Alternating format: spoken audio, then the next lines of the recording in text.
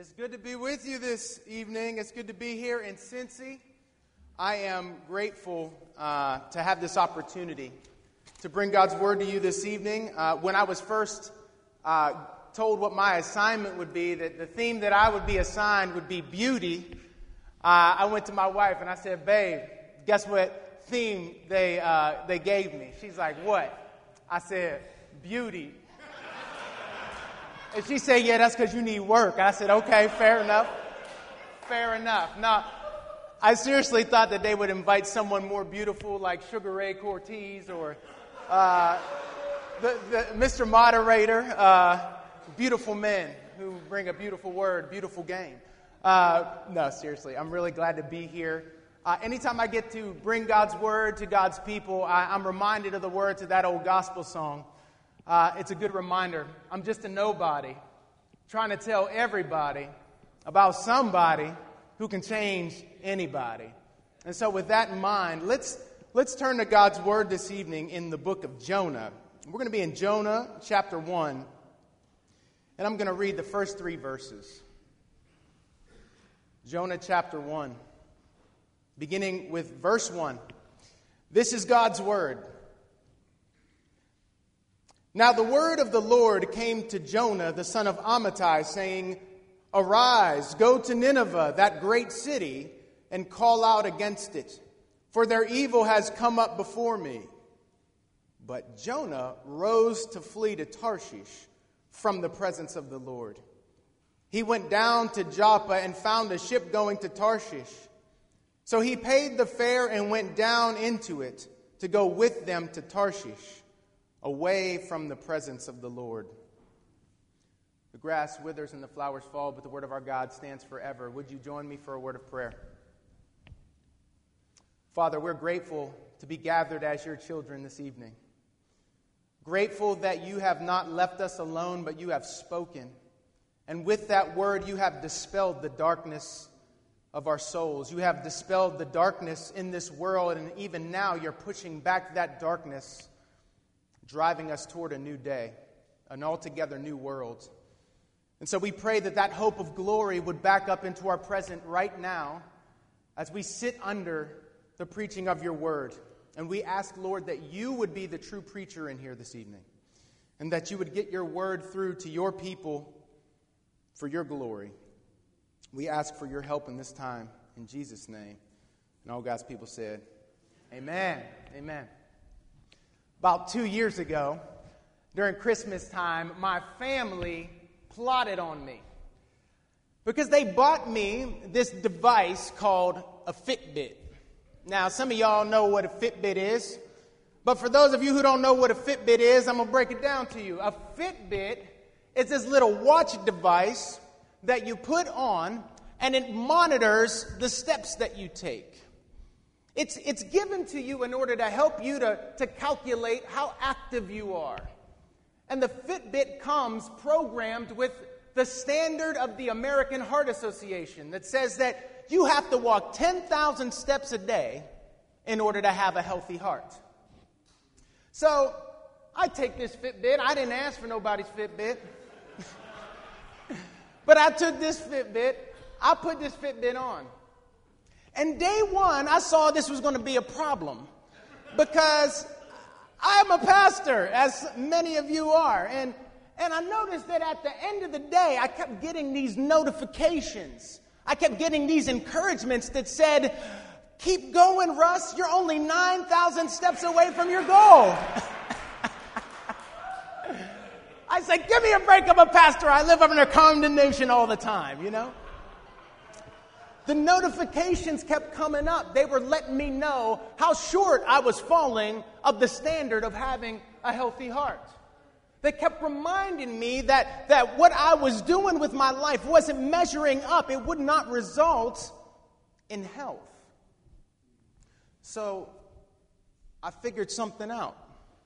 I figured out that you could actually go into the program and you could change the target goal. And so I moved it from 10,000 steps down to 1,000 steps. So every day I was hearing, "Go, Russ, you're killing it. You're 5 steps over your goal, you know? Now I started getting the notifications, and I had the nerve to go to my wife and say, hey, babe, 30 days of meeting my step goal. But I was just fooling myself because I knew good and well that I was not really doing what was required in order to have a healthy heart. Now, we may not have asked for it, but the Lord has given us a standard of beautiful orthodoxy, a standard of cross-cultural love that is required in order for us to have a healthy heart.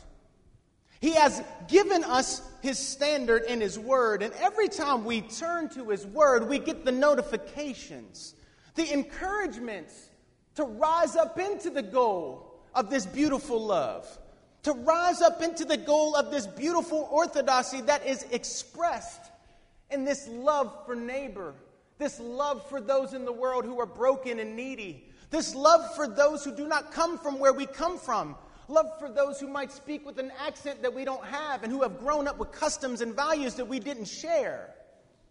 But far too often what we do is we go in and we change the program. We lever up our theology in order to lower the standard, to diminish the call and the requirements, so that we only have to love those who love us back in order to hit the goal. We only have to love those who are like us in order to meet the requirements. But God wants to press us beyond that. He wants to mature us in love. He wants to grow us up in faith, hope, and love. And tonight we're going to turn to the book of Jonah. We're going to turn to the book of Jonah for help this evening.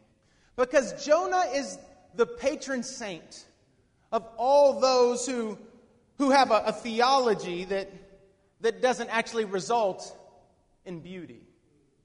Jonah is the patron saint of all those who believe all the right things and behave in all the wrong ways. Jonah is sort of a father in the faith, as you will, for all of those who know what it's like to have a big head and a small heart. And so we're going to turn to this figurehead, and we're going to follow this story. And what I'm going to propose to you is this. The story of Jonah, I think if you wanted to put a tagline on it, you could call it Ugly Orthodoxy. That's the story of Jonah. It's a story of ugly orthodoxy, but here's the deal. If you look at this story of ugly orthodoxy and then you just turn this gem just a twist, it will lead you to beautiful orthodoxy. And so I want to get after our text through 2 points tonight. We're going to look at beauty betrayed and beauty displayed. Alliteration forever. Forever. You can take the man out the black church, but you can't take the black church out of the man. All right? All right, y'all. We're going to have to make this thing happen tonight. Beauty betrayed and beauty displayed. Let's look at our first point. Beauty betrayed. Now listen, all of you theologues out here, I'm sure you're familiar with the story of Jonah. You're familiar with the narrative of this man who receives the word from the Lord, and he does everything in his power to do everything contrary to that word, that he turns his life away from God's calling, but God reclaims him. You're familiar with this story, but what I would like to do this evening is I want us to look at the way in which the narrator levies his criticism on Jonah. And this criticism gets beneath the skin for us. It's a hypodermic criticism that is meant to help us to see something of God's vision for His people. I want us to consider the critique, and I want it to lead us to see what it is that God is after in our lives. Look at verse 1. Verse 1 tells us that the word of the Lord came to this man named Jonah, son of Amittai. And if you look through the Bible for Jonah, son of Amittai, he shows up in one other place, and that is 2 Kings chapter 14, verse 25. And Jonah was doing his ministry during the golden age of the prophets in the 8th century. He prophesied, just like all the other prophets, within the land of Israel to the people of Israel. And anytime any of these prophets got a word for the nations, they were able to offer that word from within the boundary of Israel. But with Jonah, we get something different. We get something new, because the word of the Lord comes to Jonah, and it is a calling to cross borders. It's a calling to cross borders. It's a calling to cross a religious border. It's a calling to cross a cultural border. It's a calling to cross a geographical border. It's a calling to cross an ethnic border. What we have in the ugly orthodoxy of Jonah is not just running from the word of the Lord. It is specifically running from a cross-cultural calling. It's running from a cross-cultural ministry that the Lord has laid upon him as a requirement. And right from the beginning, just based upon the fact that it is God who initiated this thing, and it's God who works with this prophet in order to get him on the right track, what we see in comparison is the heart of God versus the heart of the prophet. That the prophet does not share God's heart. The preacher does not share God's heart. He's got sermons, but his heart isn't aligned with the Lord's heart. He's done ministry, and he's been at ministry for a while. He has a standard of orthodoxy, but his heart is not a heart that is shared with the heart of God. What we see in Jonah is that his concern stopped at the borders of his own country. His interest, his love stopped at the borders of his own people group. What we see is that Jonah's love for his country got in the way of his love for those people. I'm not going to step on too many toes tonight. His love for his country squeezed out his love. There was no room for loving the other. He could not fit those people in because his love for his group was too great. But there's some other things that pop up in this 2 Kings context. There's some other things we need to recognize. Jonah is mentioned in this record of King Jeroboam. Blot their name out. That's what it says in the text. In fact, the Lord allows the border of Israel to be restored. He restores their protection and their security, and he's gracious to them. That's what we see in that context. So, with this in mind, what we could appreciate is this, that it's very likely that Jonah was not just a recognized figure at the time among Israelites, but he was actually a celebrated figure, because the way that God did this work was through the king and the prophet. He was a celebrated figure. He was known. People said, yes, that's our prophet, because he brought the good word of restoration to the people, that God was going to do good to them. You know what it's like when you're the messenger that brings good news. Everyone celebrates you. Now you're ready to appreciate what this call in Jonah chapter 1 was like for Jonah. It was like his whole world was about to crumble, because you can feel the emotional weight that God is calling him to leave the place where it's all love, where it's all acceptance, where his people get him and value him and embrace him. And God is sending him to Nineveh, to those people. It was a country, a people, a city that was known for violence, a place that was known for its evil, a hostile nation. He could lose it all. Jonah is thinking, God, do you know who these people are? God, do you know what these people have done? Do you know what they will do to me? Go to Nineveh. God knows it all. And yet the call remains. So Jonah runs.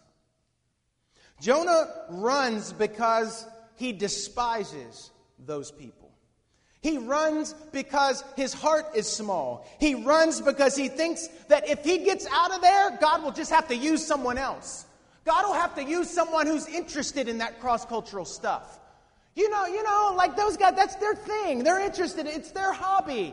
So nice. Love what you guys are doing. So good. You know, good for you. God will just have to use someone who's interested in this kind of Ninevite ministry. He runs because he wants grace for his people and karma for those people. Remember the context. Israel was jacked up. They were sinning. They were broken. They were rebels. But God is merciful to them. And Jonah wants grace for Israel, but he wants karma for Nineveh. They should get what's coming to them. That may sound familiar that may be familiar to some of us. We may know something about wanting grace for us and our kind and karma for those people. Jonah runs because God's mission does not suit him. He betrays the beauty that God had planned for his people ever since the beginning with Abraham. That Abraham was going to be blessed in order to be a blessing to the nations. And Israel was supposed to be a light to the nations. This was not plan B. Plan B is plan A.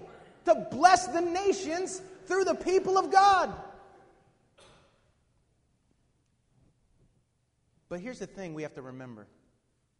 Throughout all of this, Jonah was orthodox. Jonah was orthodox. Jonah recited the Shema. Jonah went to worship every Sunday. Jonah read a chapter a day to keep the devil away. Jonah was confessional.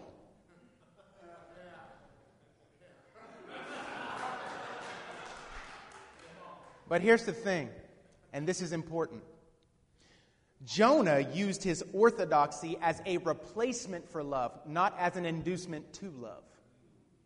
He used his orthodoxy as a replacement for love. God, how could you blame me? Look how spectacular my theology is. But let me tell you something. You can have orthodoxy and your life be just as ugly as Jonah's was. Don't you see it? The narrator is trying to get you hip to the fact that you can have an orthodoxy that is so ugly that it's not really anything remotely attractive. You know, if your orthodoxy is like Jonah's, it's not very beautiful and it's actually not very orthodox. And that's the challenge of this text. Do you see the critique? Jonah is running from his cross-cultural calling. He betrays the beauty of God's vision for his people. And it's on this very point that the narrator mocks Jonah. And he's mocking Jonah because, you know why? Because the first audience, Israel, he's trying to draw them in. Because they're supposed to see in Jonah themselves. They're supposed to look at this prophet and see their representative. That they too have failed. That they too have an ugly orthodoxy. And look at the rest of the story, y'all. It begins with running from the cross-cultural call. Then all of a sudden he winds up on a boat surrounded by this multi-ethnic group of sailors. And what is Jonah doing? He's asleep. He's sleeping. And then one of these pagans calls out to him and says, "Hey, what are you doing? Get up and use your faith for public good." He's basically telling Jonah, all of that stuff you might believe about your God is worthless if you're not using it for people like us. It's the silent rebuke of the narrator. And then from this point, Jonah is thrown overboard. He has a death and resurrection moment. But he does not want anyone else to experience that death and resurrection moment. He wants it all for himself. He's calling out when he's at the bottom of the sea. And what he does is he gets on the other side and he says, "Yet you brought up my life from the pit." And he is absolutely enraged when he sees the entire society of Nineveh being turned right side up because of the message that he reluctantly shared. And he says, I'm mad. God says, "Why are you mad?" And he says, "Because I knew that you were a gracious God." What kind of foolishness is that? If I was God, I'd have been like, "Come here, Jonah. What is wrong with you?" And the book ends in a question. And it ends in a question because the invitation to you and I is, what are you going to do with this beautiful cross-cultural call of God? What are you going to do with it? Are you too going to run? Are you going to be found asleep in the boat? Are you going to celebrate your own death and resurrection and then withhold it from those people? What we see in God's call to Jonah is that God's desire is to send his people to those people so that those people will become his people. Do you see that? God does not zap and microwave the world.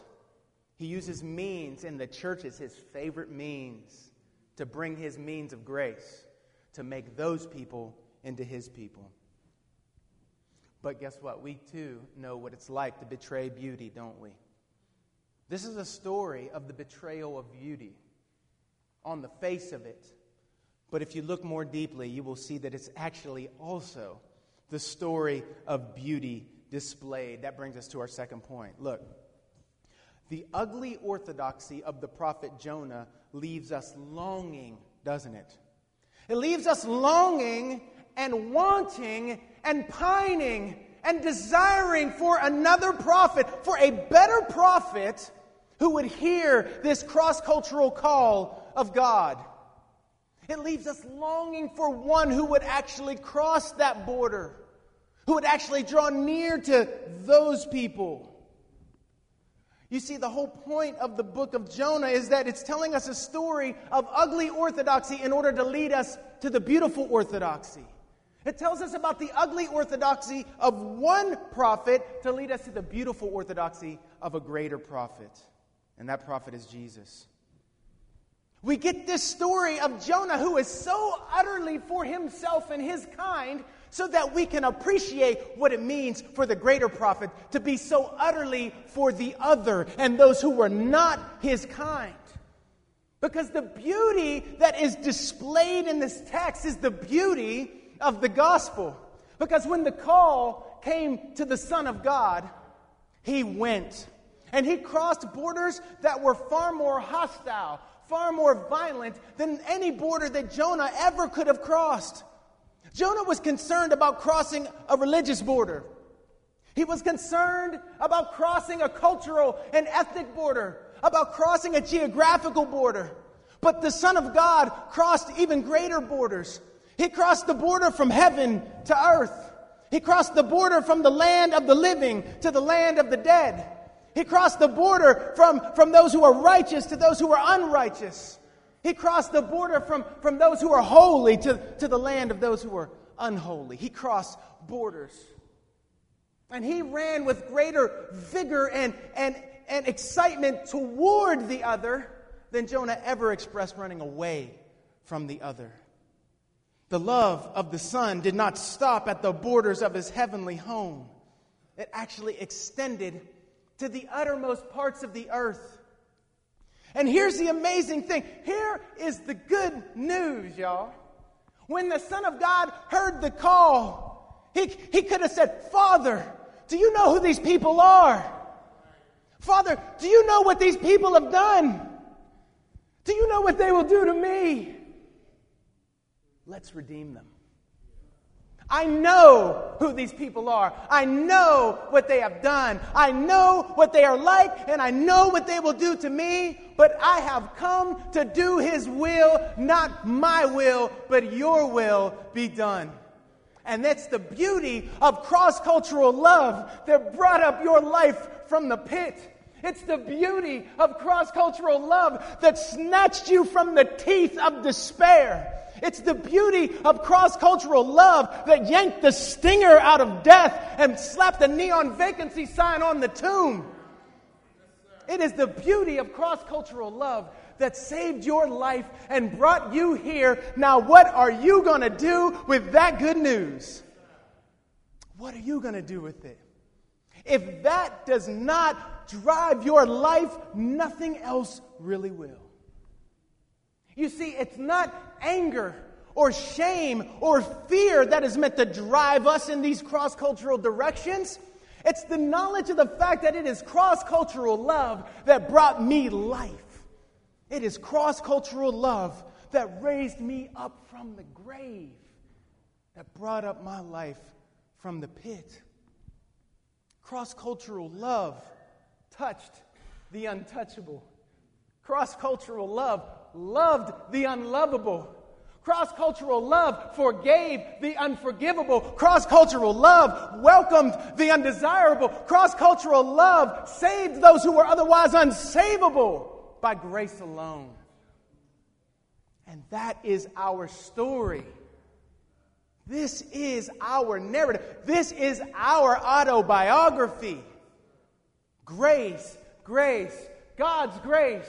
Grace that is greater than all my sins. This is our narrative. And when you know this is your narrative, when you are struck by the beauty of this God crossing the borders to love you, well, then it compels you to cross the borders to love others. It rewires the way you think. And you no longer use your orthodoxy to avoid the call to love. You use it to induce greater love for the other. That's what we're saying. This is why we're saying this is all about the gospel. This is not about being politically correct. Politics is not the origin of this vision. God is. If you don't see this in the gospel, Stevie Wonder can see this in the gospel.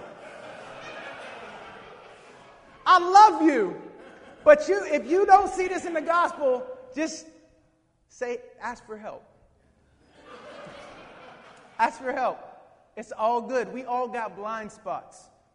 But part of beautiful orthodoxy is knowing and confessing that I can't see the way.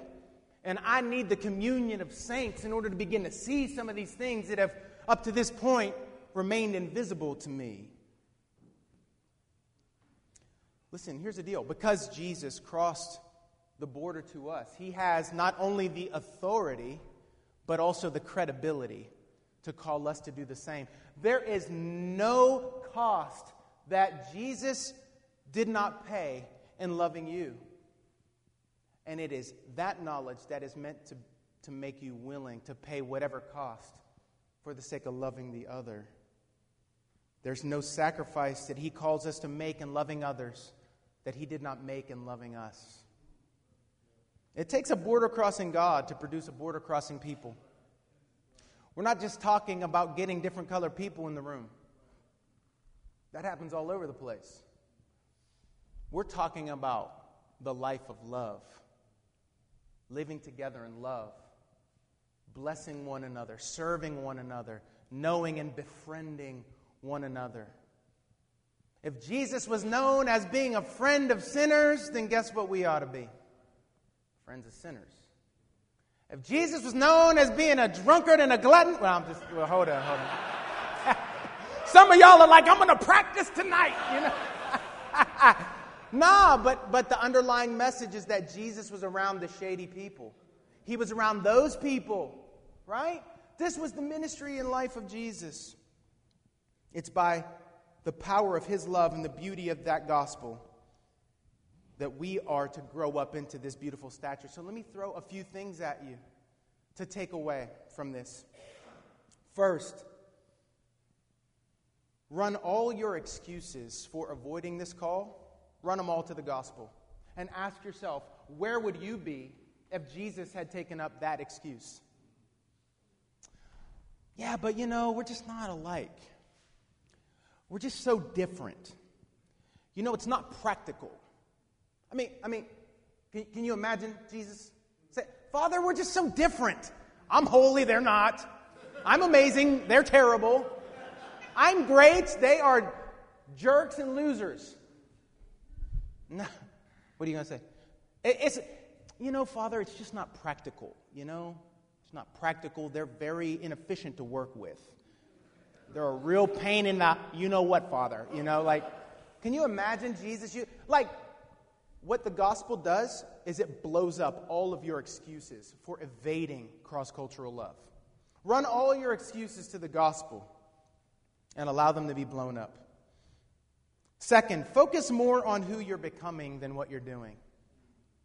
One of the things that we tend to do with all things cross-cultural is we try to do all the right things, and we're going to screw up. It's inevitable. We're going to make mistakes in this. But we all tend to focus on doing the right things and presenting the right optics instead of becoming the right kind of people. Because listen, if you're focused on becoming the right kind of person, then you'll have the kind of wisdom that you need to navigate the gray. Focus on who you're becoming. Don't focus on optics first. Optics without substance, cross-cultural optics without cross-cultural substance, that's called tokenism. But if you have cross-cultural substance, you can be patient and wait for the cross-cultural optics. Okay? Third, I mean this in love. Don't let friendship with those who are doing cross-cultural ministry become your replacement for doing it yourself. Oh yeah, I love Erwin.